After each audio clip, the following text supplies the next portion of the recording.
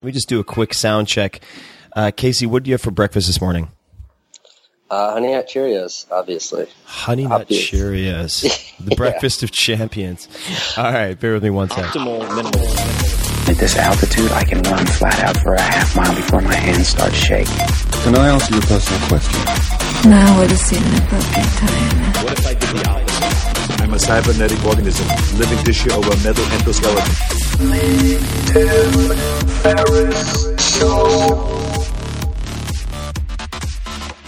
This episode is brought to you by Athletic Greens. I get asked all the time what I would take if I could only take one supplement. The answer is invariably Athletic Greens. I view it as all-in-one nutritional insurance. I recommended it, in fact, in the 4-Hour Body. This is more than 10 years ago, and I did not get paid to do so.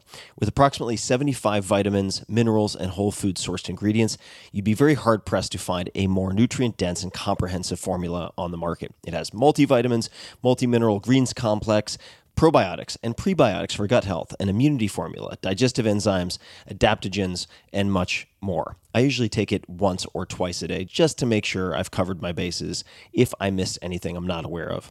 Of course, I focus on nutrient-dense meals to begin with. That's the basis. But Athletic Greens makes it easy to get a lot of nutrition when whole foods aren't readily available. From travel packets, I always have them in my bag when I'm zipping around. Right now, Athletic Greens is giving my audience a special offer on top of their all-in-one formula, which is a free vitamin D supplement and 5 free travel packs with your first subscription purchase. Many of us are deficient in vitamin D. I've found that true for myself, which is usually produced in our bodies from sun exposure. So, adding a vitamin D supplement to your daily routine is a great option for additional immune support. Support your immunity, gut health, and energy by visiting athleticgreens.com/TFS. You'll receive up to a year's supply of vitamin D and 5 free travel packs with your subscription. Again, that's athleticgreens.com/TFS, as in Tim Ferriss Show. athleticgreens.com/TFS. Man, that sunset is gorgeous. Grill, patio, sunset. Hard to get better than that. Unless you're browsing Carvana's inventory while you soak it all in. Oh, burger time. So sit back, get comfortable. Carvana's got thousands of cars under $20,000 just waiting for you. I could stay here forever. Carvana, where car buying meets comfort meets convenience. Download the app or visit Carvana.com today.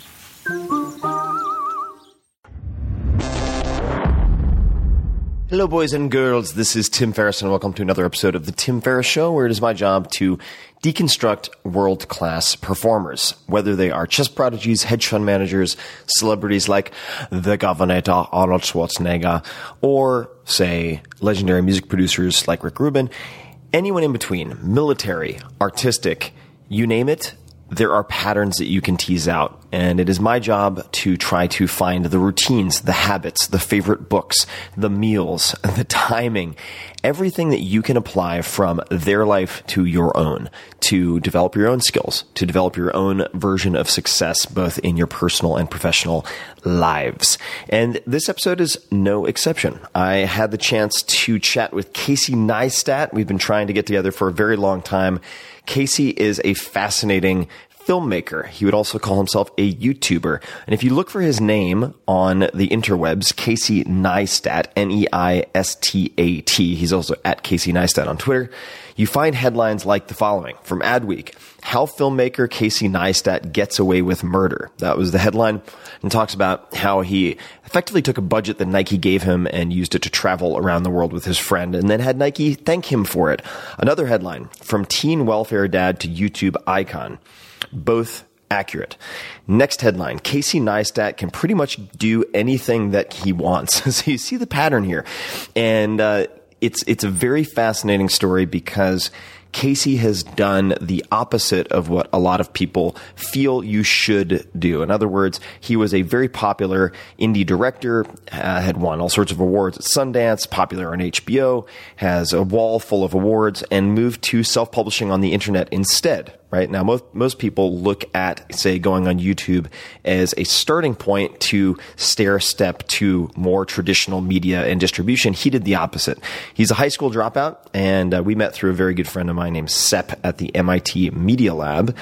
And we cover a lot. We cover his history. We cover overcoming adversity. We talk about his decision to vlog, that is, put out one video per day, and how that decision made his popularity explode. He's a quirky guy. He's very well known for running. So we talk about the physical aspect of his life.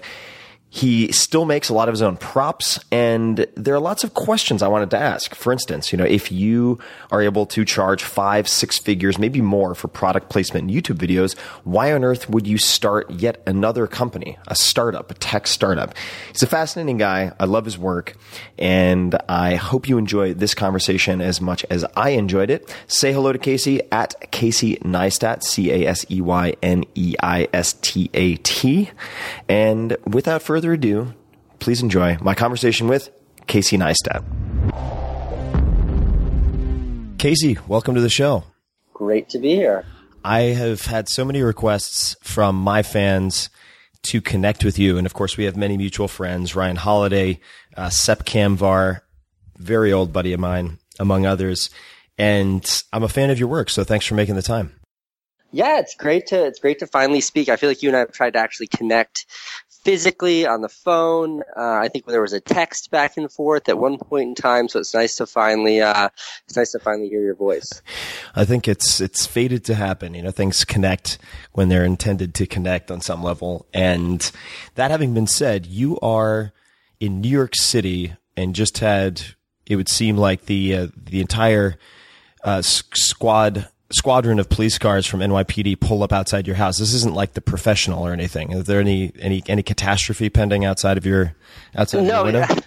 No, and I warned you of that before we started recording, just to let you know that when you hear sirens in the background or whatever it might be, not to be alarmed. But I think one of the biggest battles for me of being a filmmaker, making movies in New York City for 15 years now, has been figuring out how to navigate the incessant noise pollution that is downtown Manhattan. And to paint a little picture for your audience, my office is on the second floor facing Broadway. So that means it's at the exact height of all the exhaust pipes of these really loud buses that drive by. And I have single pane windows. So I will try my best. But if you hear what sounds like some sort of battle taking place in the background, know that everything's fine. That's just New York City.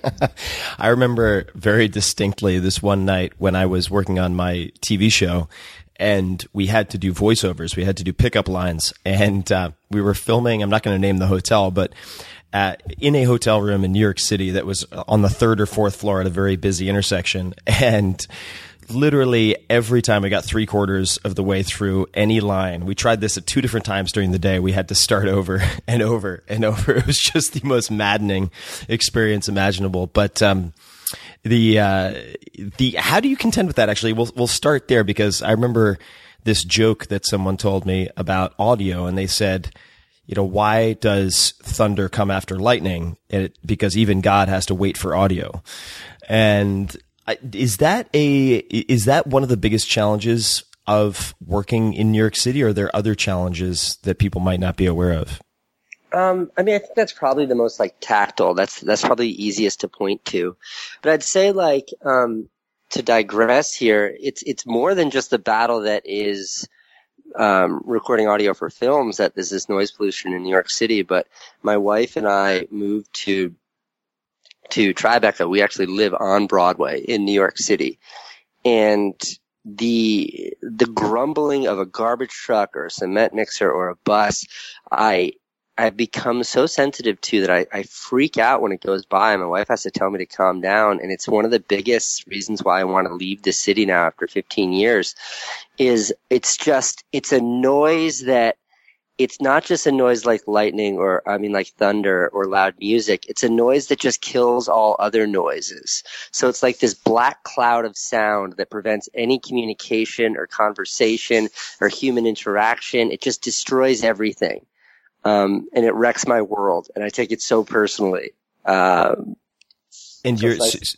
So you've been in the city then for 15 years, but you grew up in Connecticut. Is that right? Yeah. So I was born and raised in southeastern Connecticut, and I always sort of preface that by saying I'm from the poor part of Connecticut. I'm from the shitty part of Connecticut. Connecticut is always, when people think Connecticut, they think Greenwich and the fancy parts, and Connecticut has kind of another side to those tracks, and that's where I'm from. And is it true that you were on welfare at one point? Because I was going to bring that up later in the conversation, but I've read that, and is that true? I mean, Ryan and I have talked about your background and how fascinating it is, but he told me that you had dropped out of high school, and then I had read that you were on welfare. But I was just hoping if you could provide some context around those kind of early years. Yeah, I had a troublesome like adolescence, one of 4 kids, and my parents got a divorce when I was in I think a freshman in high school, and I think it's always a real challenge for any family. But at that age, I think it's probably the most. I have a grown son now who's a senior in high school, and the freshman in high school at 13 years old is such a vulnerable age for young people. And I didn't cope very well with the issues that were happening at home, and I ran away from home and moved in with this girl and got her pregnant because that's what teenagers do. And I had a kid. My son was born 2 weeks after my 17th birthday. And I never went back home after running away from home at age 15. I never went to my parents for money. I just kind of, when I say I left home, I proper left home. I never went back. When my kiddo was born, we were on welfare. We got free, let me think, what was it? We got free milk, and then there was something else. It's like welfare is you get this credit card that you can spend money on anything. And then you get free milk and maybe free diapers. I don't really remember how it worked. It was a long time ago, but certainly it was very helpful at that time in my life. And how did the bridge from that point to film come about? Because and we'll talk about some of your specific work, but how did that develop, the sort of interest and foray into filmmaking? I think that it's funny because, Tim, that question itself is something that I've only really been started to examine in the last couple of years of my career, as people ask me more and more, and especially with the launch of my tech company. And looking back, I think it's a pretty specific thing, which is that, I was one of 4 kids. It was like the middle sort of forgotten child, not the youngest, not the oldest, not the girl, but the other one. That was me. So I always was sort of the loudest to get the most attention because nobody paid attention to me. That's what my psychiatrist says anyways. And I think like when my older brother Van, who I credit with getting me into filmmaking, when he showed me in 2000 or 1999 how the first iMac, that big blue bubbly looking iMac thing, how you could edit video on that, I just saw something that really captured my imagination. And when he and I edited, the very first thing I ever edited, which was taking my, at the time, baby son to the zoo, all of a sudden I saw this opportunity to take what was an idea or set of ideas that only existed in my head and turn it into something tangible, turn it into something that I could then share with people. And for someone who had spent my whole life then, all 18 years of it, 19 years of it, feeling like I never had a voice, all of a sudden via filmmaking, I sort of felt like I had a voice, I had a loudspeaker. That makes perfect sense. And from that feeling, let's flash forward for a second because I really want to introduce people to some of your work if they haven't seen it before. But could you talk about Bike Lanes or Make It Count, whichever came first? Yeah, Bike Lanes came first, but Bike Lanes is a really good example of that. Bike Lanes was probably, there's only been how do I preface this? People ask, like, where do you come up with the ideas for your movie? And I always say, like, whatever affects me, whatever impacts me, whatever I care about is what I make a movie about. And Bike Lanes was a movie I made in 2010, I think, maybe it was 2011, wherein I was given a summons from a police officer for riding my bike outside of the bike lanes, which, for starters, it turns out is not an actual infraction. But beyond that, it really frustrated me because I wasn't breaking any laws and I felt I was doing something that was completely just. And I think what most people would have done is maybe gone to court and fought the $50 summons and probably would have won and wasted half of their day in the process. But I redirected my anger and I made a movie that really expressed my frustration, but did it in a somewhat sardonic way. And that movie went tremendously viral online. It was seen like 5 million times in its first day. And this is before I had an audience on YouTube. And at one point in time, Mayor Bloomberg actually had to respond to a question about the video in a press conference. So yeah, that's amazing. That's a really literal example of, you know, me being a frustrated kid and wishing I had a way for everyone to hear and a way to share my frustrations. And that movie is very much so a compartmentalization of that exact emotion and then outcome. Now, in concrete terms, can you give people sort of a visual though for what you ended up doing in that film? Yeah, so it's very Buster Keaton in a way. The cops' argument was predicated on this idea that the bike lanes were there to keep you safe. The bike lanes are for cyclists. I was riding outside of the bike lanes, therefore I was unsafe and should be summoned, or given a summons. So I made a movie where it just sort of starts at the beginning where I say the cops said I had to stay in the bike lane no matter what, and no matter what is underscored. And I proceed to ride my bike around New York City, crashing into everything that is in the bike lanes, preventing people from actually cycling safely within the lanes themselves. And that sort of crescendos when I crash into a police car that was parked in the middle of a bike lane. So with something like that now, the bike lanes, taking this frustration or dissatisfaction and scratching your own itch, which segues nicely into tech, and we'll get to that also. I mean, almost all the best founders I know are scratching their own itch when they create a product or a service.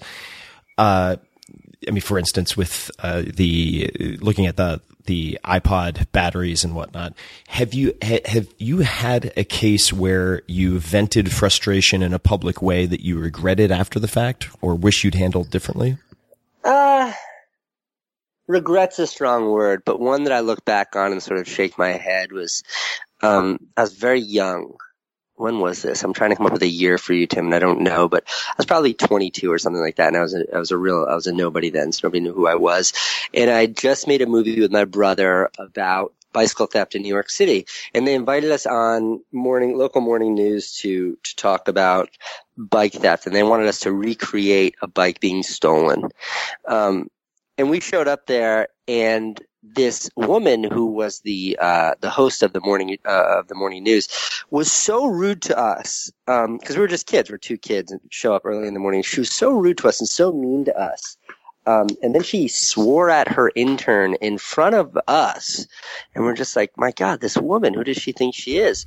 So we kind of pranked her on air, and my brother pretended to cut me when he was releasing the bike. And I want to say, like, maybe when YouTube had just come out. This was like, so it had to have been 2005, 2006. And that scene went crazy, crazy, crazy viral. And it's basically this woman talking to the camera about what's taking place, and here they are demonstrating a bike lock, and then all of a sudden I start screaming and drop to the ground and squeeze ketchup packets all over myself. And at no point in time did anyone, especially the woman, think that it was real. I'm not a very good actor. I had ketchup packets all over me, and my brother was like shaking his head. But her response is what got people so excited, because she freaked out. She very quickly turned into that werewolf that was swearing at interns earlier in the day. And in any event, it became this huge story. It was all over the New York Post, and it was like, they vilified her, and it was whatever. It was what it was. But looking back at it, like, I'm not a huge fan of pranks. I'm not a huge fan at a laugh that's at someone else's expense. And I think so much of the response to that was out of context. Like, the world didn't know that I was doing this because this woman was mean to me. The world just saw me being kind of like a prankster, and that's an image that I don't like to project. So the fact that it was miscontextualized, I think, is sort of was a silly thing. That was the bike thief.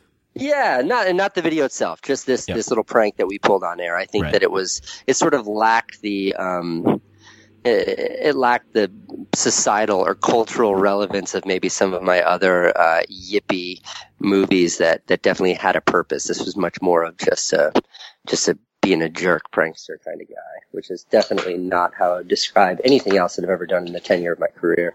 When someone asks you, what do you do these days, how do you answer that? I'm sure it depends on the context, but in general, how do you respond to that question? I'm a YouTuber. Got it. It used to say in my Twitter bio that I'm Casey Neistat, creator of the HBO series. At one point in time, I said that I'm award-winning filmmaker. I don't think I gave myself that title, but others it's not an inaccurate title. And now when I just take a big step back and I say, how do I want to be identified? I think being a YouTuber, being like every other kid on YouTube is maybe the most flattering context for me to live in. I like tech entrepreneur, but it's just such a pretentious kind of stupid title that if there were an easier way to say that, if there were a less annoying way to say tech entrepreneur, I would say that's it, because 90% of my time is my technology company and 10% is creating YouTube videos. But 90% of my efforts in the tech company are internal facing, and not external facing. And 100% of what I do on YouTube, goes straight out to the world. So for all of those reasons, I identify most as a YouTuber. And, let's talk about one of your most, if not the most, correct me if I'm wrong, popular video on your YouTube channel, which is Make It Count. Is that still the most popular? I think so. I don't know. The one I released 38 minutes ago, I hope gets more views than that, but we'll see. Yeah, and Make It Count is a really interesting case study, Tim, because that was such an inflection point in my career as a filmmaker. So historically I had directed advertisements as a primary means of income, which is a really convoluted, unnecessarily complicated, somewhat ridiculous process where just a tremendous amount of money is wasted. And at the end of the day, you turn out something that is sort of creativity by committee, right, which is mushy, invisible, and just no one cares about. And that's how I describe 99% of all advertising that's done. And after my HBO show, and I was trying to figure out what to do with my career, I went to the production company that represented me, the company that brought me my advertising gigs. And I said, all I want to do is make awesome videos, put them on the internet, and then find companies that'll give me money to make awesome videos like my other videos, but I'll do it for them. And my production company shook their head at me and they said, good luck. It will never work like that. So I immediately stopped working with them and I went on my own. I kind of went rogue. And somewhere in there, Nike came to me and I did this tiny project with them, which led to a larger project, which was a three internet movie deal. And the first two movies were right down the line. They were what you'd expect. I had big, huge, $100 million athletes in them. They were very well received. I loved making them. But when it came time to make the third movie, I was really burnt out from the process. And at the 9th hour, I called my editor up and I said, hey, let's not make this advertisement. Let's not make this movie. Instead, let's do something I've always wanted to do, which is let's just take the entire production budget and travel the world until we run out of money. And we'll record that. And we'll make some sort of movie about that. And he said, you're crazy, but sure. It wasn't his ass, it was mine. And that's exactly what we did. And Make It Count became this video about running around the world and sort of chasing after what matters to you. And that was the point. That was the message of the campaign, was to make it count, was to make every moment in life count. So there was something sort of poetic about the fact that by us going rogue and taking this budget and doing something we weren't supposed to do, but that narrative was so perfectly in line with their messaging that in the end we had something that they were tremendously excited about. And that was, and I'm not sure anymore, Tim, because I haven't checked on YouTube, but that was Nike's most watched video on the internet for a number of years. And everyone was really excited about the way that it turned out. What was your phrasing in the first phone call or email when you gave Nike the heads up on what you'd actually done? Sure. So a little context for your for your listeners out there, the video literally opens with scrolling text that says, Nike gave me a budget to make them a commercial. Instead, I blew the budget traveling the world. And that's literally what happened. So some details around that to color in what happened specifically was like, firstly, this was the smallest budget of all three budgets for all three videos. So this is the kind of budget that I would say would be equivalent to what Nike typically spends on craft services, what they typically spend on snacks for one of their huge advertisements. So there wasn't that much accountability. On top of that, they knew me, they trusted me, and they weren't working with me because they thought I could make them a perfect TV commercial.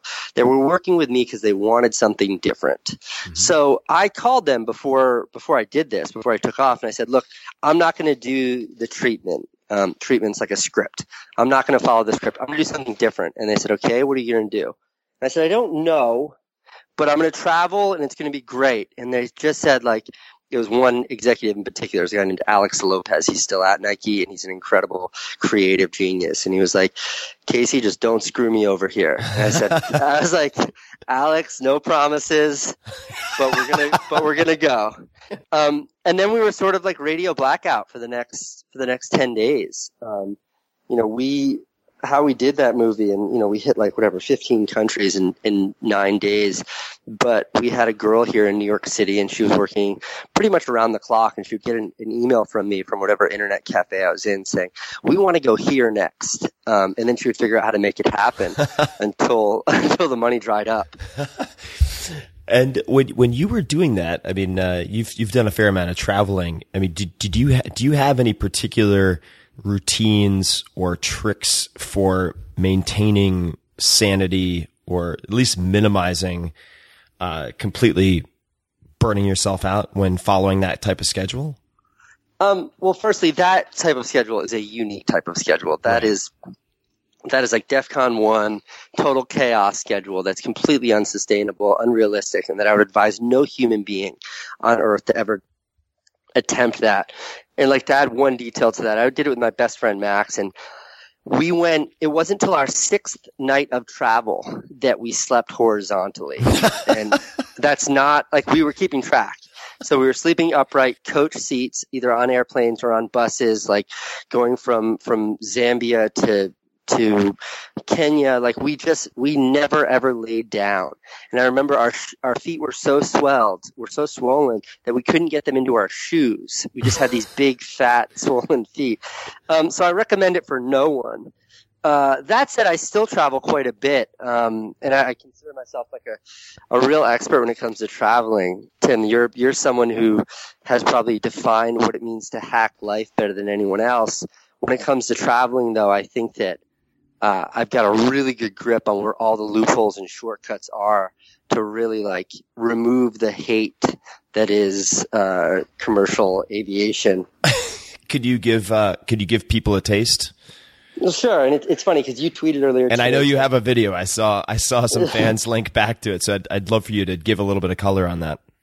You tweeted earlier today, what should I ask Casey in our interview today? And somebody tweeted back something negative about the movie I made about how to get free upgrades, or do my investors get angry because I only fly first class? And the truth is, if you fly enough, you can really, really crack the whole system that is flying commercial.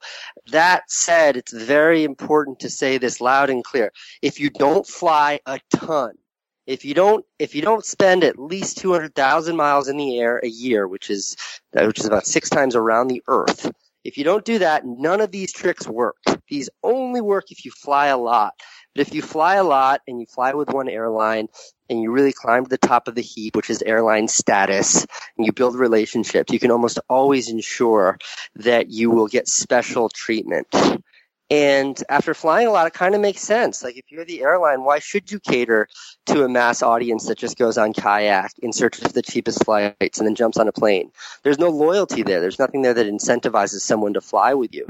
But someone like me who spends ungodly amounts of money flying and traveling every year, of course they want to court my influence and my loyalty. And that courtship is something that you can exploit to your own benefit. And I guess that's how I describe what it means to hack commercial flight. Do you if you're traveling and trying to travel light, but you're going to be recording video, what is your go-to gear? What does your go-to kit look like? What type of gear? Well, I always travel light. It doesn't matter whether I'm going somewhere for an overnight or going somewhere for a month and a half.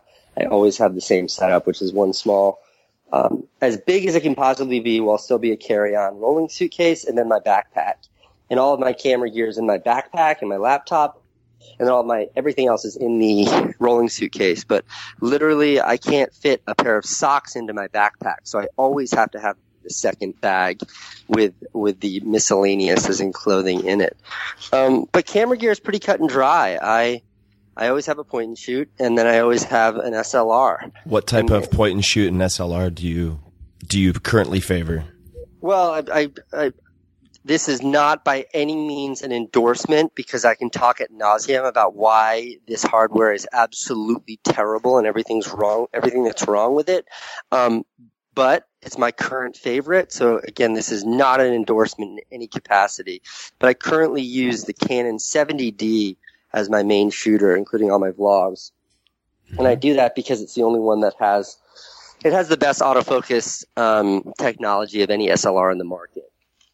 And when you're shooting with one hand, you can't be pulling focus. So that's why I use that. And then my latest point and shoot is the Sony RX100, which has been great.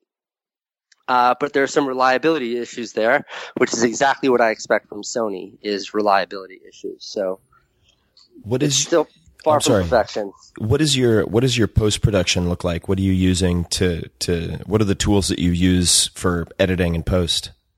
So I just use Final Cut 10, which is really terrible software.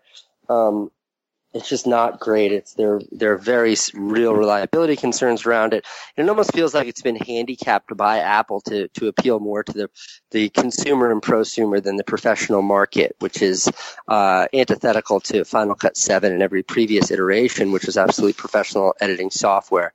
I think they make this for people that don't consider themselves pros but want a lot of options. So there are some benefits to that and some detractions to that. And I feel like I've sort of maxed out what this software is capable of. And now I'm really starting to feel the fact that it's not as capable as other professional grade editing software. Is there any other software that you use in addition to that? Not really. I'm all about speed and efficiency. I upload every single day. So with that, you lack the opportunity to spend a tremendous amount of time color grading or bringing into After Effects to clean up or do the kinds of things that technologies and software enable us to do. I have much less of an appreciation for what technology can bring my work and much more of an appreciation for the craft of storytelling and communicating ideas and sharing messages, which does not necessitate, the kinds of things that technology enable you to do today. So looking at, say, other people taking a stab at YouTube, what are the biggest wastes of time? Generally speaking, in your mind, or how do novices waste the most time, whether it's in the filming stage or in post or otherwise? I mean, I think it's less technical than anything else. I think that the biggest waste of energy and resources on YouTube is you see YouTube creators trying to copy and be exactly like someone else. And the only thing that succeeds on YouTube are people that are thinking outside the box, doing new things. And I can talk about that, until the cows come home, because it's something I believe in so profoundly. But, YouTube is built on originality and built on unfounded genres and styles of content creation. I think it was 2011, YouTube spent $200 million. Sorry for that beeping. It's That's okay. Unbelievably loud. That's They spent $200 million on giving these huge budgets to known production entities, that is like the MTVs of the world and like LACMA, for example, and all these big entities, $200 million, they'd start YouTube channels so original high quality content would be made just for YouTube. And every one of them failed. And at the same time that they were failing and those $200 million were evaporating, all of these individuals, all these young people creating content that fit into no categories came up on YouTube in a huge way. And now it's those creators, those original creators, that are defining what YouTube is. And they're defining it in a way that does not exist inside any of the norms of filmmaking.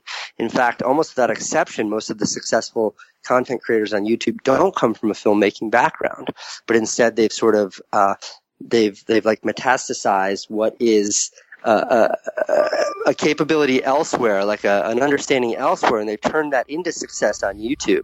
Tyler Oakley was big on Tumblr. He was a big blogger, and he turned that into being a vlogger, and now he's this tremendously influential, essentially talk show host, which is what he does via YouTube. And so I'll tell you how I first came in contact with your work, which was I was having a conversation with a friend of mine named Jason Harris, who works at a company called Mechanism. They do a lot of work with YouTubers, and he's a very, very smart guy. And I was lamenting the fact that I felt like the ship had sailed on YouTube for me, and that it was not the best fit because I couldn't find.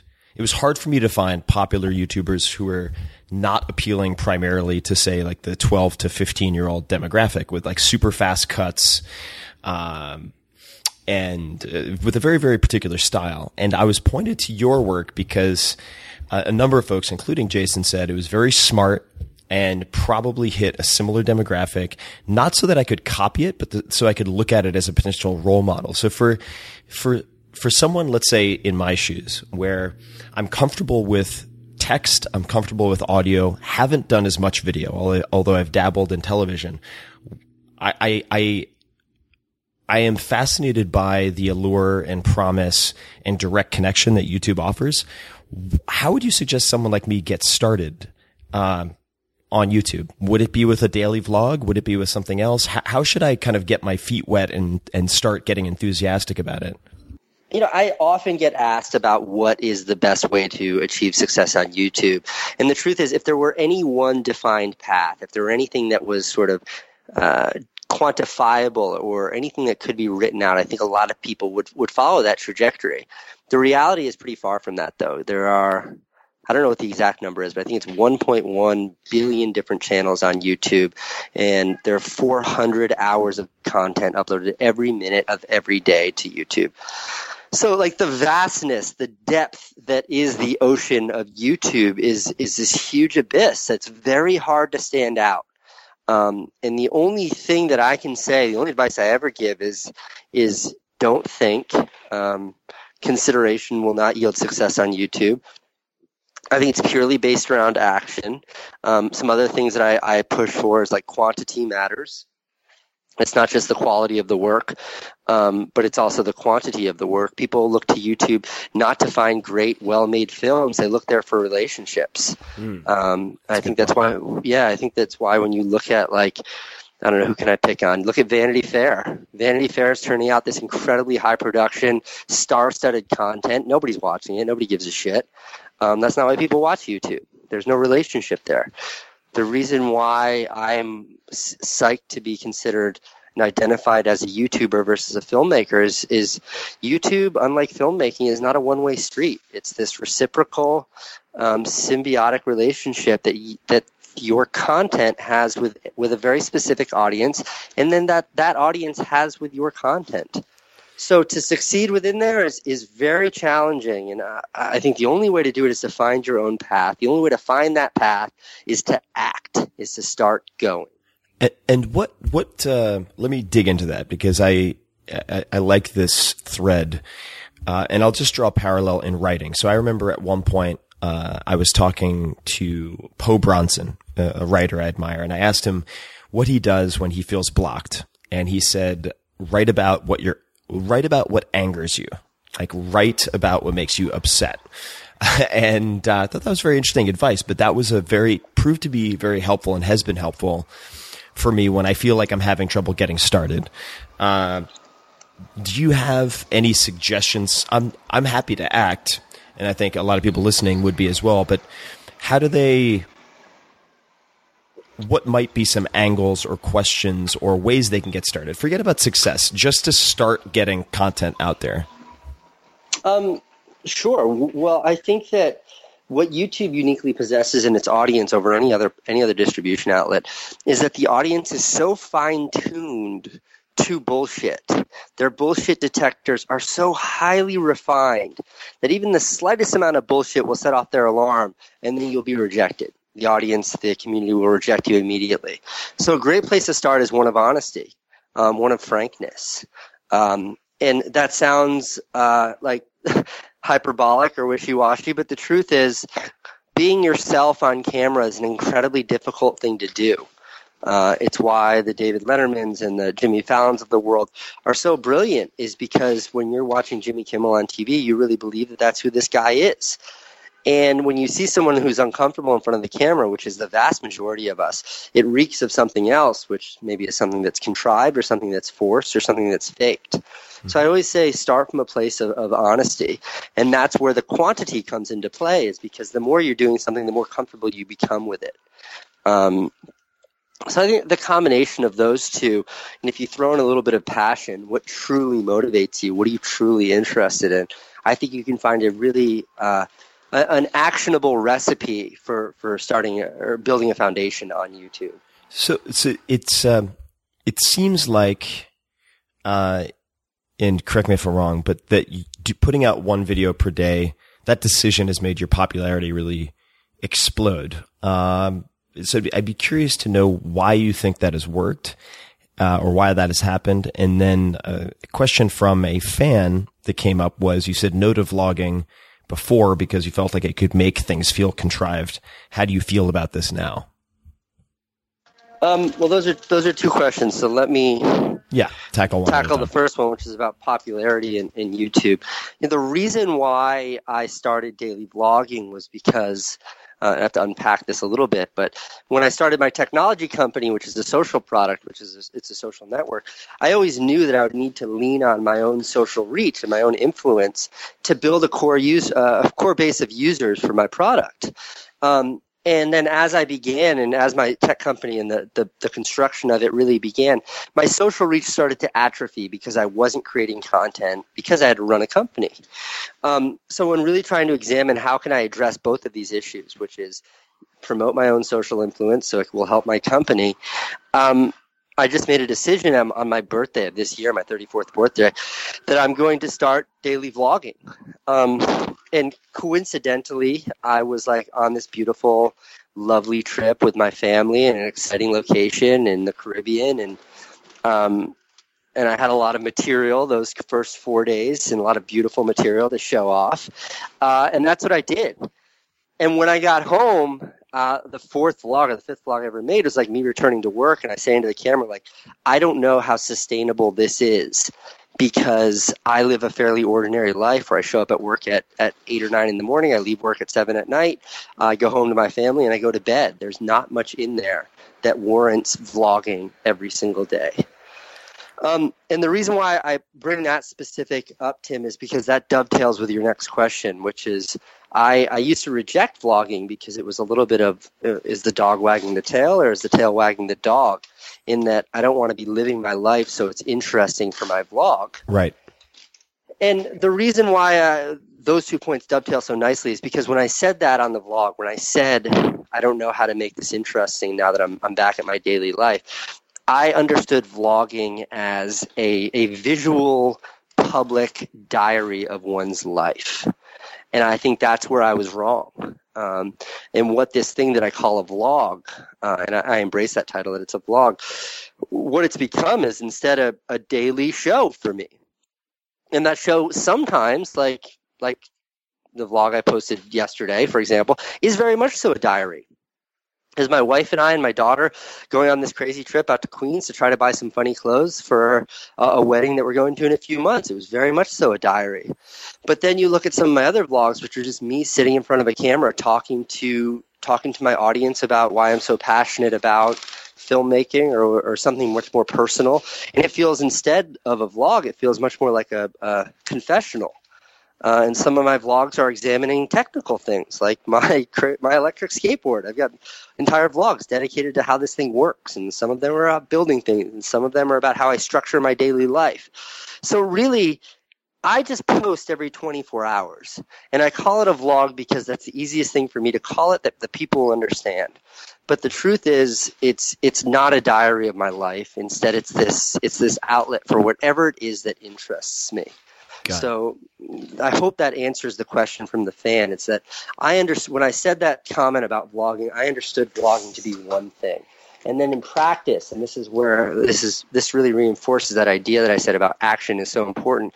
In practice, it really manifested as something wildly different from what I originally understood it to be.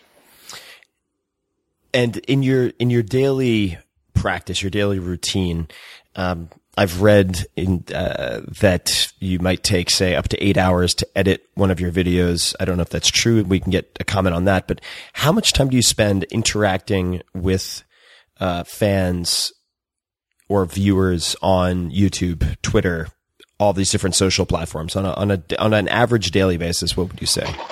I mean, in aggregate, I would say it's less than an hour. I try my best, but it's very hard. Usually I check into my daily upload about an hour after it's been posted. I see who's commenting and what they're saying, and I jump in and try to reply to as many as I possibly can. On Twitter, you're pretty great on Twitter, Tim. I've been following you forever, but you respond when you can. You have got a minute of downtime, no one's looking, you're sitting in a car, you're waiting for something, and you just jump on Twitter and you reply to a few tweets. But I would say there's nothing more defined than that for me. And I'd love to change that. I'd love to figure out a way to have it be much more inclusive of my audience. But regrettably, time is fungible, and to dedicate more time than I do currently to my audience would mean to take it away from somewhere else. Right. I'm just not in a position to do that. And I do the same thing, by the way. I mean, when I post a blog post, typically I'll post at night so I can catch any errors that fans will point out immediately. So I'll try to hit, say, the UK or New Zealand, and then answer questions the following morning or along those lines. And it's something that you just have to batch. But what was your first paid gig related to film? Or when did you realize that you could actually give this a go as a profession? Awesome question. The first paid gig I ever had was to make a happy birthday video for this guy named Tom. Tom's husband he was turning 50 years old, and Tom contacted my brother and I, and he said, "Hey, I've seen some of your little art movies in the art world, floating around the art world." This is like 2002 rather, and he was like, "I'd love to hire you to make a movie for my husband." And for my husband's birthday. And we're like, okay, great. And he was like, just let me know what it costs.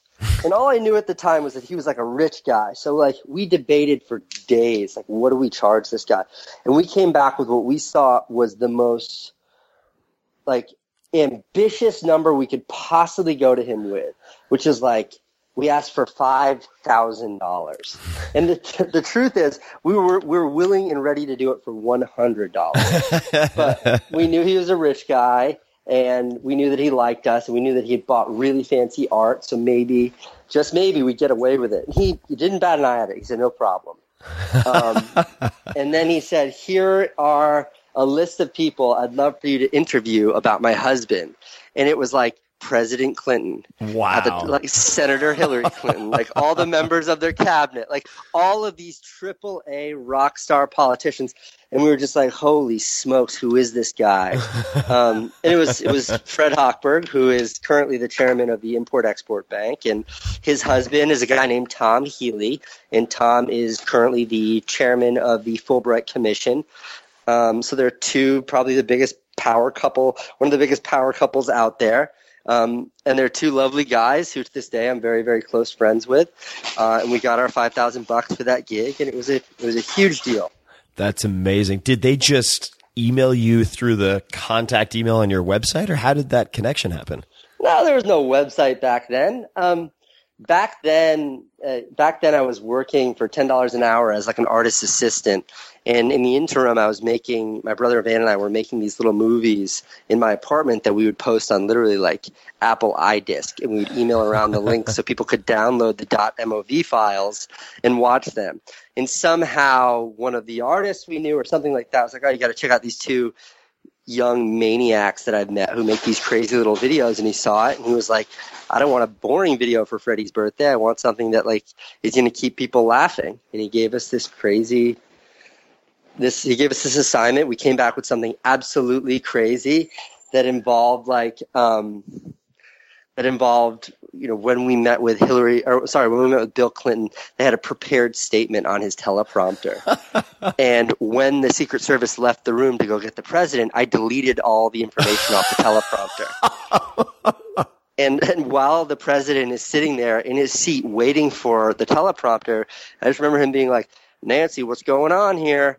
I rushed over to him with my hands down so I didn't get tackled by security. And I was like, hello, Mr. President. My name's Casey. I'm here to do this interview for you for Fred Hochberg.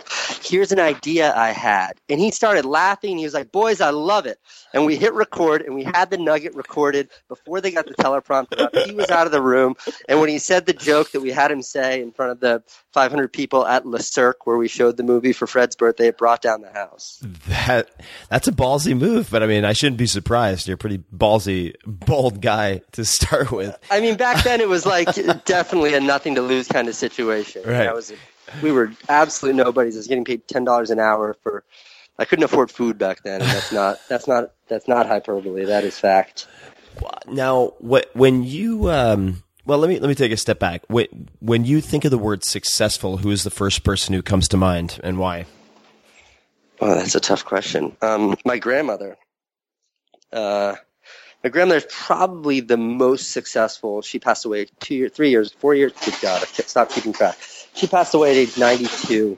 And she's my hero. She's my muse. She's my everything. And the reason why is she started tap dancing when she was 6 years old. She was a little fat girl, and her parents made her do something to lose the weight. So she started tap dancing, and she loved it. And she fell in love with something at age 6, and she didn't stop tap dancing until the day before she died at age 92. She died on a Monday morning at age 92, and the first thing we had to do after she died was call her 100 students to say she wasn't going to make class that day. Wow. And for me, it's just like, I mean, she's never rich. She actually never had a whole lot of money. She was a tap dance instructor, but she dedicated all the proceeds from her tap recitals to the American Cancer Society to raise money to beat cancer, because cancer took her father. So she's a total hero and a philanthropist despite not having the means. And then on top of that, it's just like, what is the ultimate quantification of success? For me, it's not how much time you spend doing what you love. It's how much time you spend, or how little time you spend doing what you hate. And this woman spent all day, every day doing what she loved. All day. She spent almost no time doing the things she didn't want to do. She just did what she loved the most in life, which was dancing. And dancing was her life. You'd wake up in the morning, she was dancing. Go to bed at night, she's watching Fred Astaire on TV. And that was her, that was 86 years of her 92 years of existence she spent doing nothing but exactly what she loved. And I just can't think of a higher benchmark of success than that. So how has that impacted you on a daily basis? And I'll rephrase that. When you wake up in the morning and you don't feel like putting out the video, right? Do you have those days? And if so, what do you do in those circumstances? What do you say to yourself? Well, I always want to put out the video. I don't always want to make the video. So to give a little structure to that, my day looks like is I wake up at 4:30 in the morning is when my alarm goes off. This is 7 days a week. And I edit. I finish my edit from the night before. The edit gets done usually between 6:30 and 7. From 7 to 7:45, it's processing, uploading, designing and color correcting everything, the thumbnail that goes on YouTube, preparing the post so it's up, it's live, it's rendered, it's fully processed, and it goes live at exactly 8 a.m. That's 7 days a week. Immediately after 8 a.m., I work out, which usually involves running. whatever I run, 8 to 12 miles, or going to the gym. And then I'm in my office like 9:30-ish. I live across the street from my office, so it's a pretty narrow commute. And then I work in my office all day long. I usually try to get out of here by 6:30, race home, give the baby a bath, and then hang out with my wife for an hour and a half. She goes to bed at like 9, and then I sit down and I edit until I pass out at my computer till 1 in the morning. I sleep usually on the couch until 4:30, which is like 3-4 hours later. I wake up and I start over, and that is 7 days a week for me. Sometimes on the weekend I spend less time in the office, but that's every day. That sounds brutal. It's tough. It's tough. So have you always needed very little sleep? Yeah, I've never ever been a fan of sleep. I hate sleep. Sleeping and eating are like my two least favorite things to do, and I'm frustrated every day when I get tired, and I'm frustrated when I get hungry. I can help you with the latter, maybe not the tired, but I've been doing all sorts of fasting experiments. What time do you eat breakfast, and what do you eat for breakfast? I mean, I usually don't. I only, like I said, Honey Nut Cheerios when you asked me earlier during our audio test. During the sound check, right. Because I have no idea who, but one of our team members at my tech company is a big fan of them. So there's always Honey Nut Cheerios and milk in my office. So when I hear somebody else spoon clanking the porcelain, I'm like, ooh, Cheerios, and I get up. But just because that's sugar and that's delicious. But no, I don't know that I am a big breakfast eater. I usually just wait till I get really hungry, and then I eat until the hunger stops, and then I repeat that. Seems like the most natural way to go about it, as opposed to eating by the clock. I just have to mention Honey Nut Cheerios.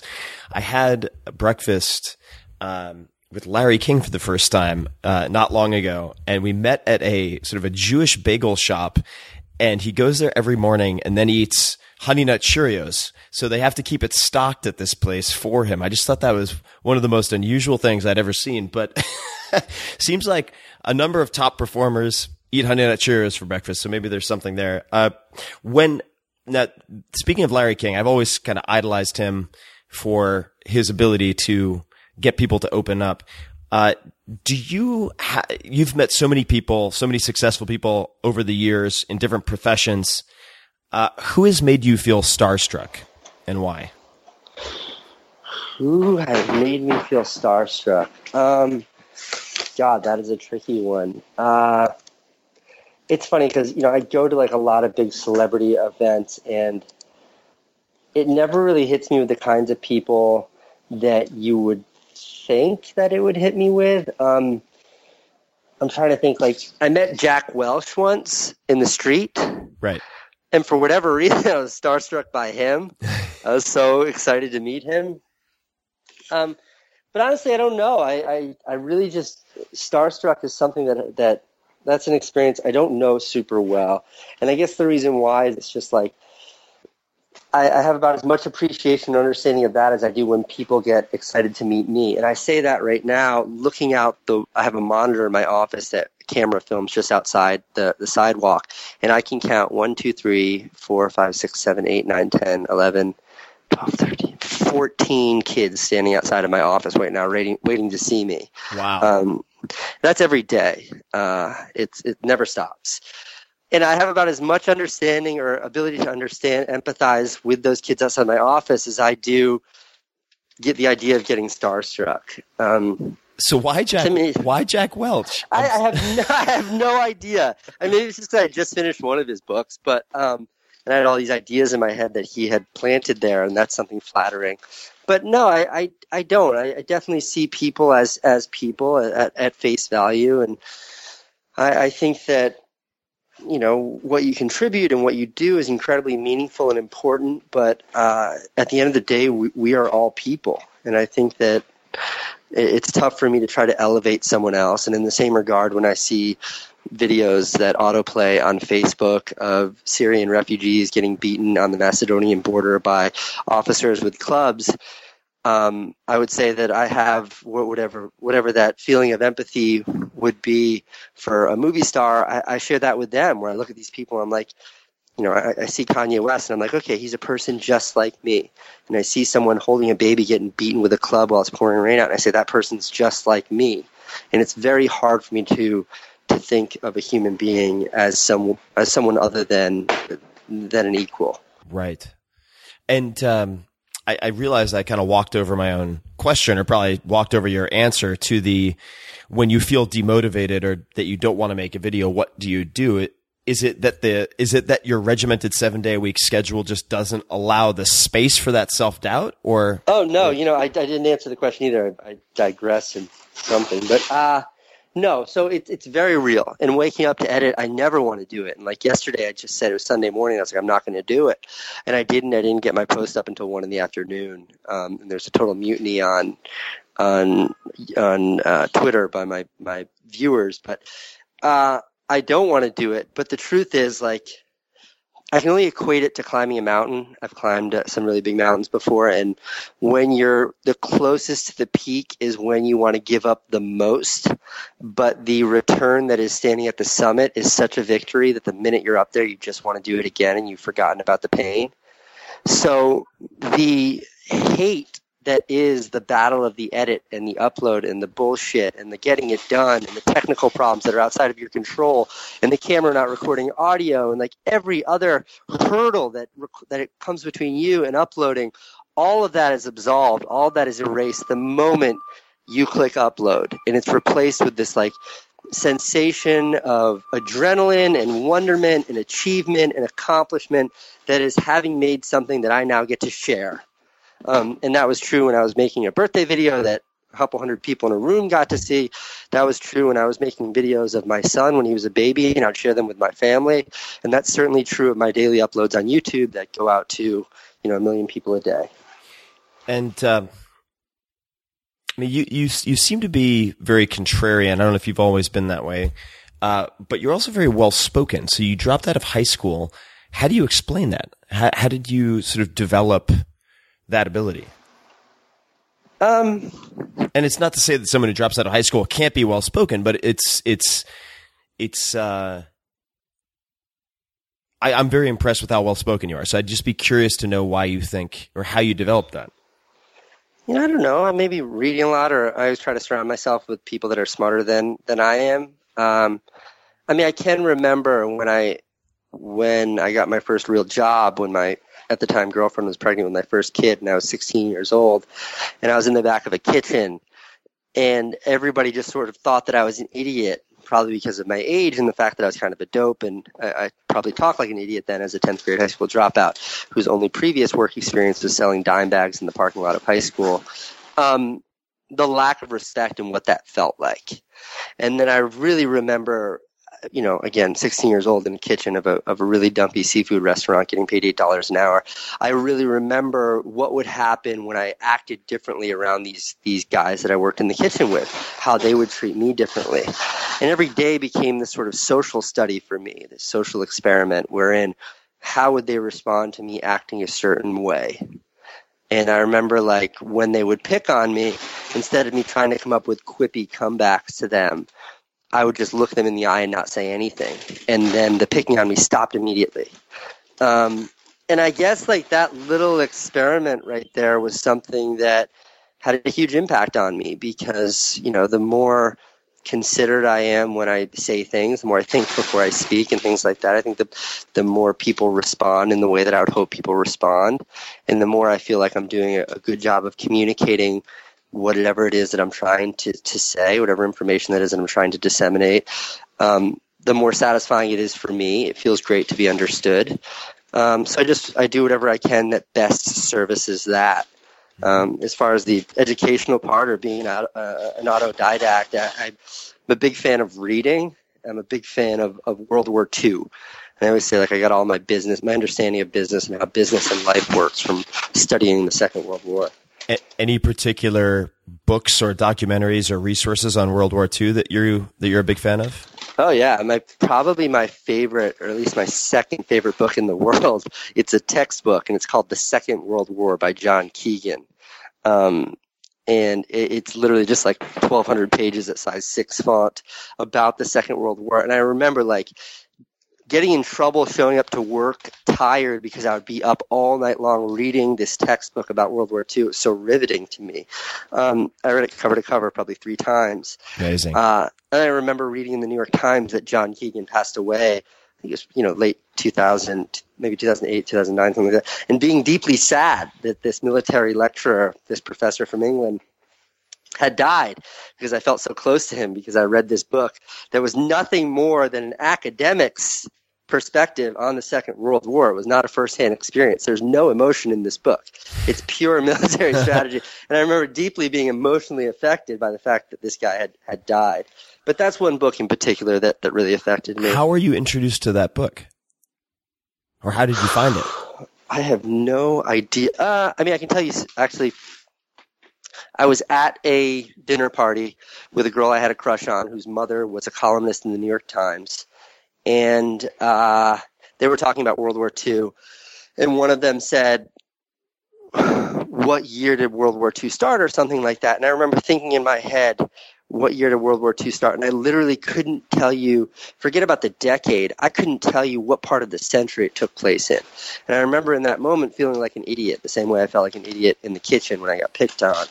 And the next day I just went to Barnes & Noble, because there's no Amazon then, and found whatever looked like the most down the line, straightforward book on the Second World War, so I could make sure that the next time I was in a conversation when World War II came up, I would be much more versed in it.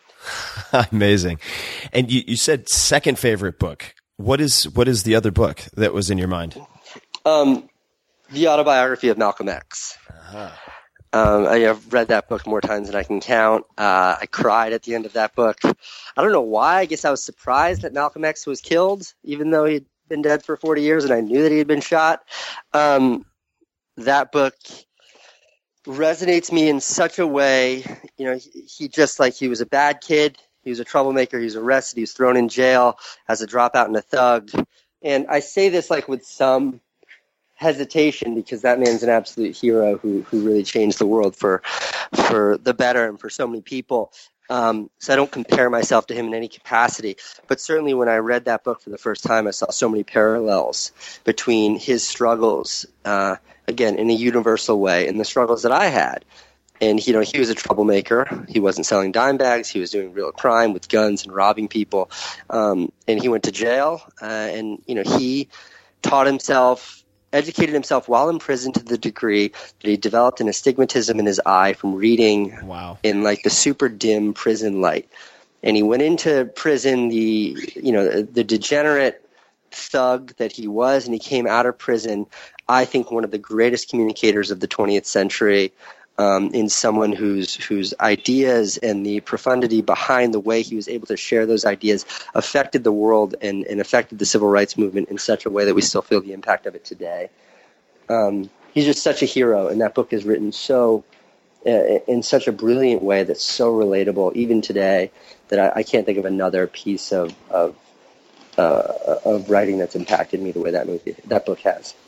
The movie sucked, not the movie. Not the movie, the book. What book have you gifted most to other people? Is it one of these two, or a different book? No, the book that I've gifted the most to people, there's a real trouble with gifting books, which is that if you're gifting someone a book, it means you think that they're going to actually read it. And I would say more often than not, most books that are gifted are more a gesture by the person who gifted them to you than they are you receiving them. Most people who gift the kind of books that I receive, they just want to feel special and be able to say, I gave you that book. That's a little cynicism for you. But no, the book I've gifted the most is a book called It's Not How Good You Are, It's How Good You Want to Be. I think that's the name of the book. I'm going to look it up right now. But what it is, it's written by an ad man, and it's about sort of the art of advertising. Great title. I mean, even if it's not the right title, I like the sound of it. The reason why I gift that book is because you can read it in 40 minutes. Right. Each page is 20 words on it, and each one of them captures these really big, lofty ideas. Here it is. It's Not How Good, It's How Good You Want to Be by Paul Arden. And each book has huge 150 font text where it says one sentence, but each one really punches you in the stomach in a really big way. And I think this book has the ability and it was written by an ad man, but I think it's just about creativity in general and how to break through in a way that really affects you. Like, I think that there's a passage in there where he talks about how when hiring, always see someone who's been fired or who has quit their previous job as a virtue. And like, it's a bunch of little items like that. And I don't know, I just think it's a magnificent book that you can sit down and will shake anybody up who reads it. I'll check it out. I'm in the shake-up phase at the moment. I'm going to ask just a couple of rapid-fire questions. They don't need to be rapid-fire answers, but I'll throw just a bunch of questions at you. What $100 or less purchase has most positively impacted your life in the last 6 to 12 months, or whatever comes to mind? A $100 or less purchase. That's a really, really challenging question to answer. Or something not extremely expensive. No, I understand. Yeah. So it's not that recent, but it is something that I say to young people who want to get into filmmaking. But the movie that I shot, the camera that I shot the Bike Lanes movie on cost $150. And you started this interview out by asking about that movie, and I think that speaks to just how impactful that movie was. And that movie was shot in a $150 camera from Walmart, and that movie was edited in iMovie, which is free software. So I think that when I look back at like where it's a really big impact's been when it comes to making a little investment, that movie and that $150 investment and the impact that it had on my life and my career is something that I often point to as like, don't blame it on the gear. Don't blame it on a lack of resources, because it's never the resources that determine your success. It's how you use what you have. And is there any entry-level camera that you might suggest to people now who are looking for an equivalent and just getting started, or is the phone good enough? I mean, I think the phones now are great. They're way better than good enough. But if you look at a lot of the big vloggers, like vlogging was invented by people just using the webcams on their computers. So I really just don't think the quality matters. I think cell phones now are incredible. If you want to get something bigger than that, you go to the store and you buy whatever the cheapest Canon point-and-shoot camera is that all has a high-def video record button. They've got stereo sound. They've got zoom. It's more than what you need to tell a great story. It's never the hardware. It's only how you use it. And speaking of vloggers, so I'm not familiar with the world of vloggers outside of your own. Who are a few vloggers, maybe they have different styles, that people could check out just to get a feel for how people are going about doing this? Sure. So there's one guy who's a good friend of mine. His name is Ben Brown, spelled as you'd imagine. And Ben's a guy who, he's a really honest, frank guy. And I think what Ben does in vlogging, he's a daily vlogger, his vlogs are very much so, by definition, just a diary of his life. But I think what Ben does better than anyone is he really is himself on camera. So what you're seeing on camera is who he is in real life.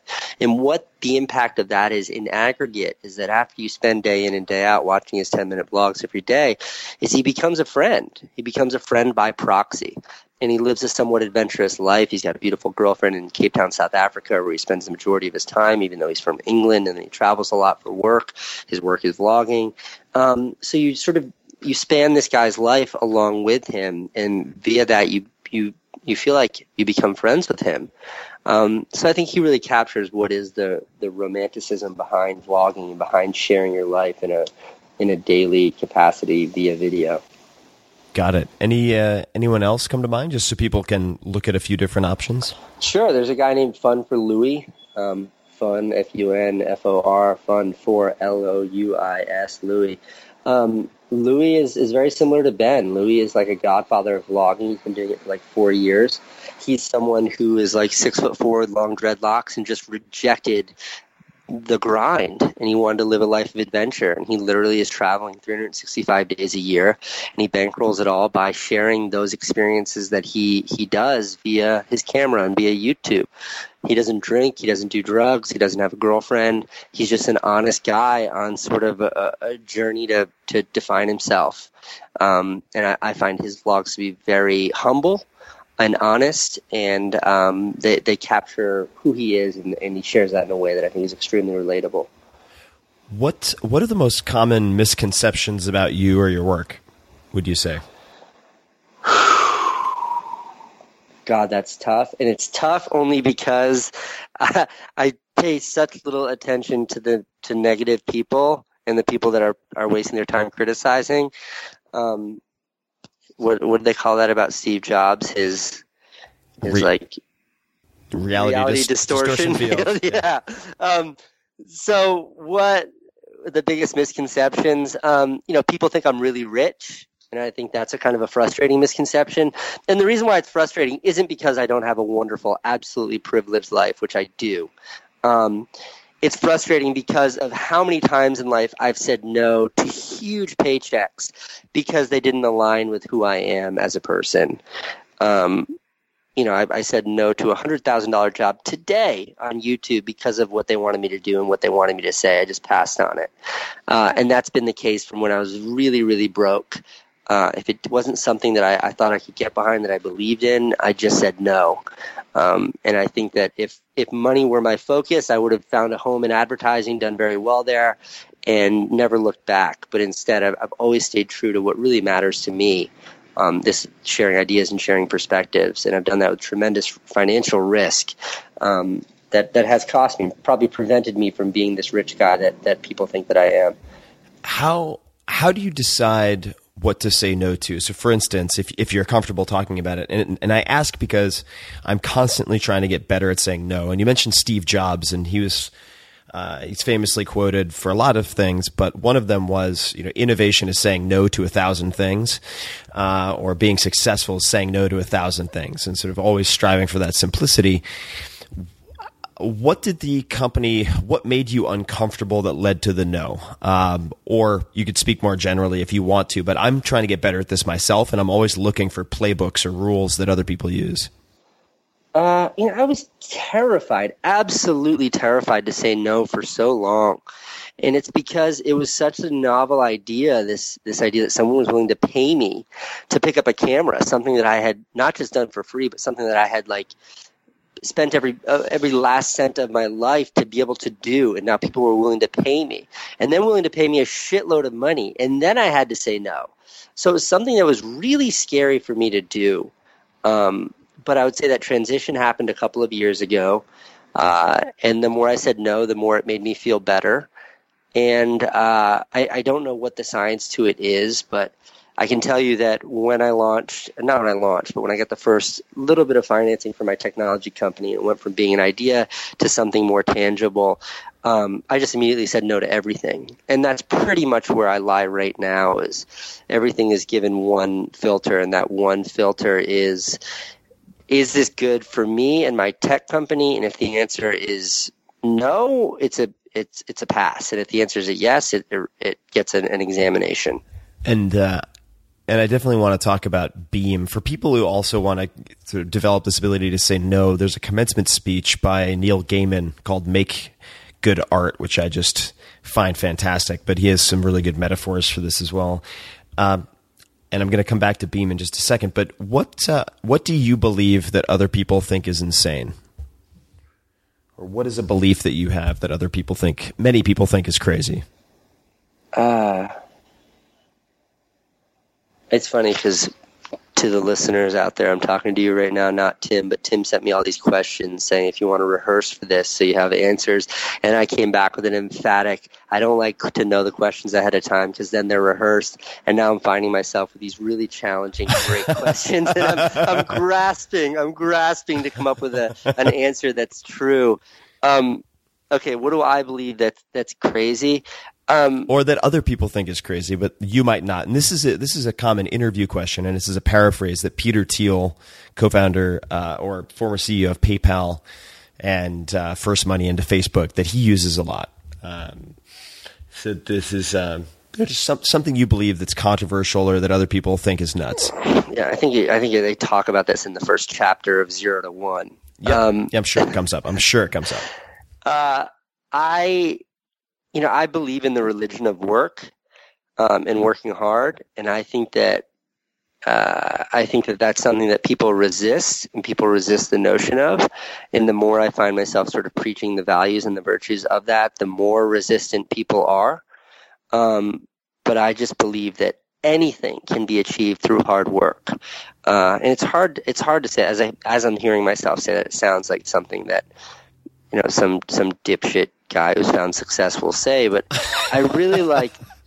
The truth is, the harder I work, the more successful I am. And moreover, you realize that, like, you'll never be the best looking person in the room. You'll never be the smartest person in the room. You'll never be the most educated, the best well-versed. You can never compete on those levels. You'll never be the most educated. You'll never be able to compete on those levels. But what you can always compete on, the true, like, egalitarian aspect to success, is hard work. You can always work harder than the next guy. And if you're willing to work harder than the next guy, you will succeed. Because most people, like I always say, when someone's like, yeah, but I'm not going to commit to working like that. I'm not waking up. How could you sleep a couple hours? The second I hear someone say that, I think to myself, great, that is one less person I have to climb over on my way to the top. Because I know what hard work can yield, and I know just how meaningful hard work can be. Mm-hmm. There's one of my I don't know why I'm so embarrassed to admit this, but one of my favorite semi sort of documentary, but it's more of a historical reenactment film that I've seen is called Miracle, and it's a Disney movie with Kurt Russell about this just incredible story of the U.S. hockey team in the Olympics at Lake Placid going against the Soviets, who were considered unbeatable. But in one of the training sessions, he says, you know, they're just bickering amongst themselves and looking at hot chicks in the stands instead of taking the game seriously. And he's like, oh, well, I know you guys think you have a lot of talent, but you don't have enough talent to make it in this particular game. But I can promise you that we'll outwork every other team that's going to play us in the Olympics. So yeah, I do think there's a lot to pull from that. The tech company. So tell me and the listeners about Beam, but related to that, I mean, you have an amazing life. You've created an amazing life for yourself through experimentation and hard work. Have been a popular director. You have Sundance, HBO, etc. You can make a lot of money. Some YouTubers, I'm not going to say you, but YouTubers can make 5-6 figures for product placement on YouTube. So why on earth start a tech company? And what is the tech company? It was at the height. It was at the peak of my career that I actually pivoted to starting this tech company. And the peak of that career was one of doing branded content deals on my YouTube channel. And yeah, those deals were 6 figures and 7-figure deals. They were huge deals. And in starting my company, my technology company, I actually shut down my production company that was doing those tremendous deals. So part of that rejection around me being rich is because of that. Is because I shut down. I killed the golden goose. Yeah, I killed the cow that I had been milking for years to do this, because that's how much I believe in this. But what started the tech company was this. I was doing advertising work for YouTube, for my YouTube channel. And it was fantastically successful. I was tremendously proud of it, all of that. But I really felt like I'd exhausted it. I had reached a plateau where I was doing similar work, and even though it was good and people loved it, I didn't feel like it was moving me forward in any way. And it was around that time that I was invited to MIT, to Massachusetts Institute of Technology, and I was invited there via the Sundance Institute and a grant from the Rockefeller Foundation. And they invited me to live on campus and work out of the Media Lab for 6 months.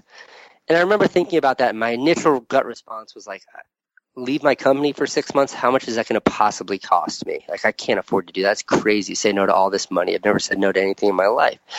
And the more I thought about it, the more I was like, you know what? I can probably afford to do this. I can probably afford to live off my savings for 6 months. I'll be dead broke at the end of it, but this is an opportunity unlike anything else. And I just, in the end, said, fuck it. And I went for it. And I lived on campus, and I never went to college, never went to high school, never went to college. And I just went there with a wide open mind, and I had one agenda, and that agenda was, when I leave here, I want to make sure I have an understanding I'm doing something that I've never done before. I'm doing something that is not currently on the books because I don't get it.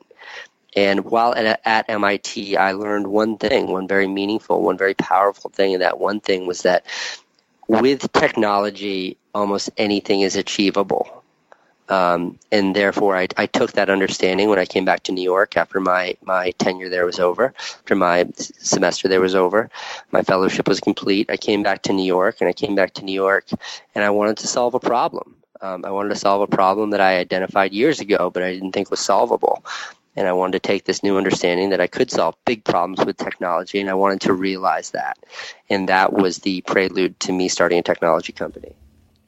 And can you explain the premise of Beam? Tell people where they can check it out, but also the how it works. I mean, the basic conceit behind it. Yeah, sure. So that problem that I really wanted to solve was one that my life has been so impacted in such a meaningful way by my ability to share my ideas and my perspective. But I have an unfair competitive advantage when it comes to sharing ideas and perspectives, which is that I know how to make movies. I have this creative expression, so I can share my perspective because of that. Larry King had a CNN talk show. He could share his perspective because of that.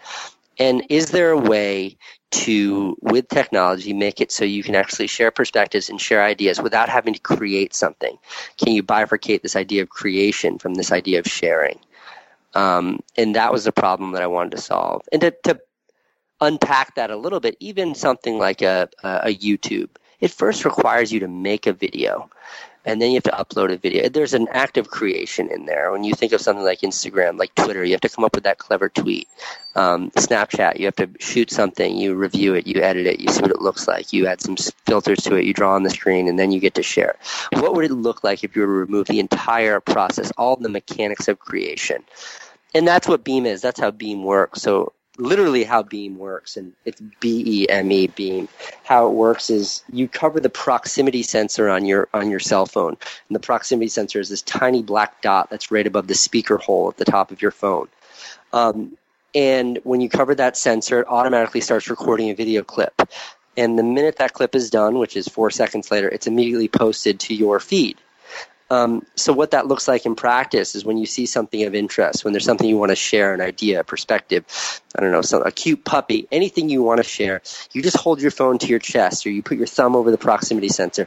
The screen goes black, it captures, it vibrates when it's done, and then you put the phone back in your pocket and you just shared something using the most media-rich content that's ever existed, which is video with sound, and you've done it without ever having to create, without ever having to confront that burden that is a creative expression.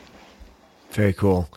Yeah, I've been watching it with great interest and playing around with it. So I encourage people to check it out. I know we are coming up on time for both of us, so I want to just ask a couple more questions, and then I'm absolutely going to ask you to share where people can check out a number of things related to your work. What are some underrated, the most underrated documentaries or movies in your mind? Just they could just be a few films that people might check out that perhaps they haven't come across because they haven't been fully appreciated. Okay, so my favorite movie is probably The Life and Death of Colonel Blimp, which is a movie. It's a British movie that was made during World War II, and it's my favorite movie, period. It's a movie that Wes Anderson really studied, and you can see a lot of his style in that movie. For example, like the opening title sequence, all of the credits are embroidered into a gigantic blanket, and the shots are just of that blanket. And this is a movie that was made in the 1940, I think, 1941. And that movie to me is like, that's my favorite movie because it captures everything I love about filmmaking. But it also had to be made at a time when like the country's priority was saving themselves from destruction and death. And instead, like that's the priority. And instead, like at that same time, they decided to make a movie. And like that is such a novel, such a wild idea. And they had no resources. And when they needed big, wide establishing shots, they just filmed a painting because they couldn't fly a balloon or an airplane to take the shot because it was during the war. So that's my favorite movie. Other movies, like my favorite documentary is probably Little Dieter Needs to Fly, which is a movie from Werner Herzog from 1997. How do you spell Dieter? D-I-E-D-E-R, I guess? D-I-T. Oh. E-R. Got it. And Little Dieter Needs to Fly is about it's about a U.S. Vietnam fighter pilot who gets shot down in his very first mission, and he's trapped as a POW for a number of years. And the movie was actually made as a fictional narrative, or non-fictional narrative, called Rescue Dawn with Christian Bale a couple years ago. But skip the Christian Bale one, just watch the documentary. That movie will bring you to your knees, and it shows you, like, that's one of those movies that anytime you're having a bad day or you think you've got it hard, you watch that movie and you understand what it means to, like, to survive. It's a story of a guy who ate maggots for 4 years and finally escaped, and the best friend killed. And, much of the interviews that were done were with him when he was living, I think, in Portland, Oregon or something like that. And Dieter takes you into his basement, and underground he has like hundreds of pounds of sugar and flour and oats in the U.S. in the 90s because he's so scared of being hungry again that he wanted to make sure no matter what, he'll never be hungry again for the rest of his life. Wow. And it's just like it captures humanity in such a visceral, such a real way. And it's a work of nonfiction. So it's really, that's a movie that's moved me. Sounds like a great perspective adjuster. If you could have one billboard anywhere, what would you put on it, and where would you put it? God, I don't know. I mean, I'd love to have a billboard somewhere that just reminds people to be nice. Where I put it is wherever the most people would possibly see it. But I think that I don't know that communication, actually I do. I think that communication, social networks, the internet has made this better. It's going in the right direction. And I think people are so quick to be judgmental and be negative. And the truth is, like, if you give other people the benefit of the doubt and you have a positive approach to everything in life, that you end up being happier and it's better for them. It's like that absolutely quantifiable mathematical equation, which is that if what's best for you and me is better for me than just what's better for me. Does that make sense? I'll say it again. Yeah. Like something that benefits Tim and Casey is better for Casey than just something that benefits Casey. Mm-hmm. And I think positivity and being nice is a big part of that. It's something that's often overlooked. Agreed. What advice would you give your 20-year-old self? 20-year-old? Yeah. Or 25, whichever you prefer. I mean, I would say my 15-year-old self, but yeah, you can answer that one. It would be don't listen to anyone. Don't listen to anyone. I have a rule, which is always listen to everyone and then reject everything you don't like. Mm-hmm. But the truth is, like, so many people love shilling knowledge, and it has such an impact on people, and it affects them in such a way. And the truth is, no one knows anything. And life is this malleable, mushy piece of clay that's only up to you to shape. And when you look too much to other people to help you shape that piece of clay that is your life, you end up with a compromised lifestyle because it's something that's not your own.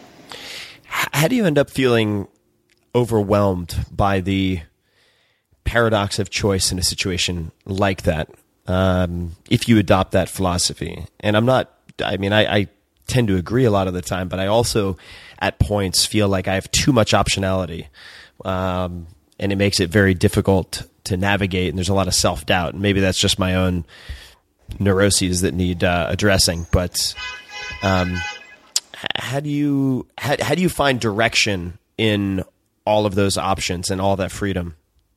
That's a billion-dollar question, and I think if you could answer that, I don't have an answer for that. I can tell you that my wife is someone who, and she would agree with me if you heard me say this, but she's just someone who's crippled by indecision. She has so many choices in front of her, and her lack of ability just to zero in on one, it affects her in a tremendously negative way. And I tend to be very George Bush, the second George Bush about this. I'm not a tremendous fan of George Bush at all, right. But that man made mostly bad decisions, but he made decisions. And I really believe I need to come up with a better person when I identify that. But I really believe like you make a decision and you move on that decision. And it's better to later in life figure out that that was the wrong decision than it is to sit around and have never had made a decision in the first place. And that's a really scary thing to do. But the truth is, like, I'm only 35 years old, but I'm also 35 years old. And I've had, whatever it is, 20 years as an adult now, which is just about enough time to look back and start to examine things. And I think that having always opted to trust my instinct, because my instincts are there to keep me alive, to trust my instincts and to move on them has only benefited me, despite myriad failures along the way. Yeah, I can see how the World War II reading probably is influenced. What I agree with is the ability to make decisions with incomplete information. Very good advice. Last question before we wrap up: do you have any ask or request for my audience? Anything that you would ask them to do or suggest that they do? No, I mean, it's wonderful having an audience to speak to. And something that I always try to tell anyone that will listen, even though I just contradicted myself by saying never listen to anyone, but it's just that idea of being nice. When you share positivity out there, like, it comes back in such a big way. And that's such a lame, like, TV evangelist thing to say. But the truth is, like, that is so meaningful. It is so cheap. It is so inexpensive. It is so easy to be cynical, to be negative, to be someone who brings other people down and brings yourself down is really easy to do. Being nice, being positive is really hard work, but you feel so much better at the end of the day. It's just like exercise. You don't want to get out there and do your run. You don't want to go to the gym, but when you do it, you feel so much better. You're so much glad. You're so much better off that you did it. And at the end of the day, at the end of life, at the end of a year, the aggregate of having done that, having put in the work to be a more positive person, that's really tremendous. And I've got 2 kids now, so I say all this in their shadows.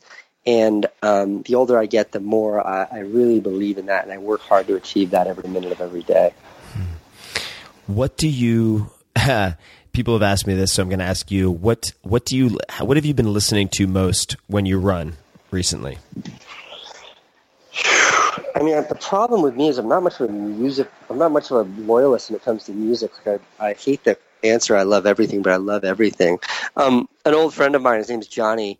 Johnny Famous is his name on Spotify, and that's no H, Jonny Famous, Johnny Famous. I just listen to his playlists. He's like this incredible DJ who's DJ'd parties with me, all kinds of fun stuff. But I just go to him, and I'm like, Johnny, what are you listening to? And Spotify enables that, and I just listen to his playlist. So that's not a super sexy answer, but it's the truth. No, it's specific. It's perfect.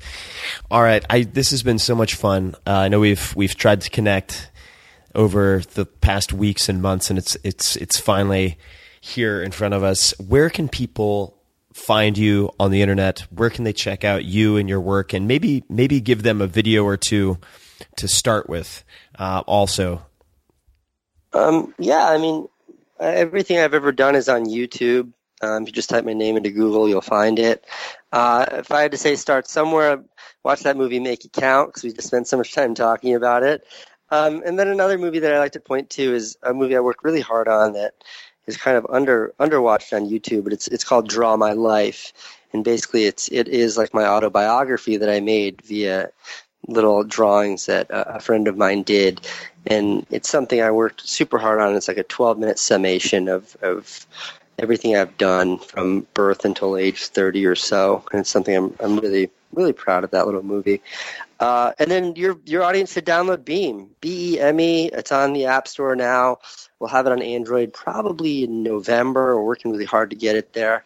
But Beam is a really, really exciting, it's a burgeoning community that's growing every day. And I don't know, it's the more people that are a part of Beam, the more exciting it becomes. So awesome. Well, Casey, thank you so much for taking the time. And everybody listening, For show notes, links to everything that we mentioned in this conversation, you can just go to 4hourworkweek.com, all spelled out, and click on podcasts. That also has all past episodes. And Casey, this was great. Hopefully we can hang out when we're in the same city. And best of luck with everything. Thanks for taking the time. Of course. This has been fantastic. Take care, Tim.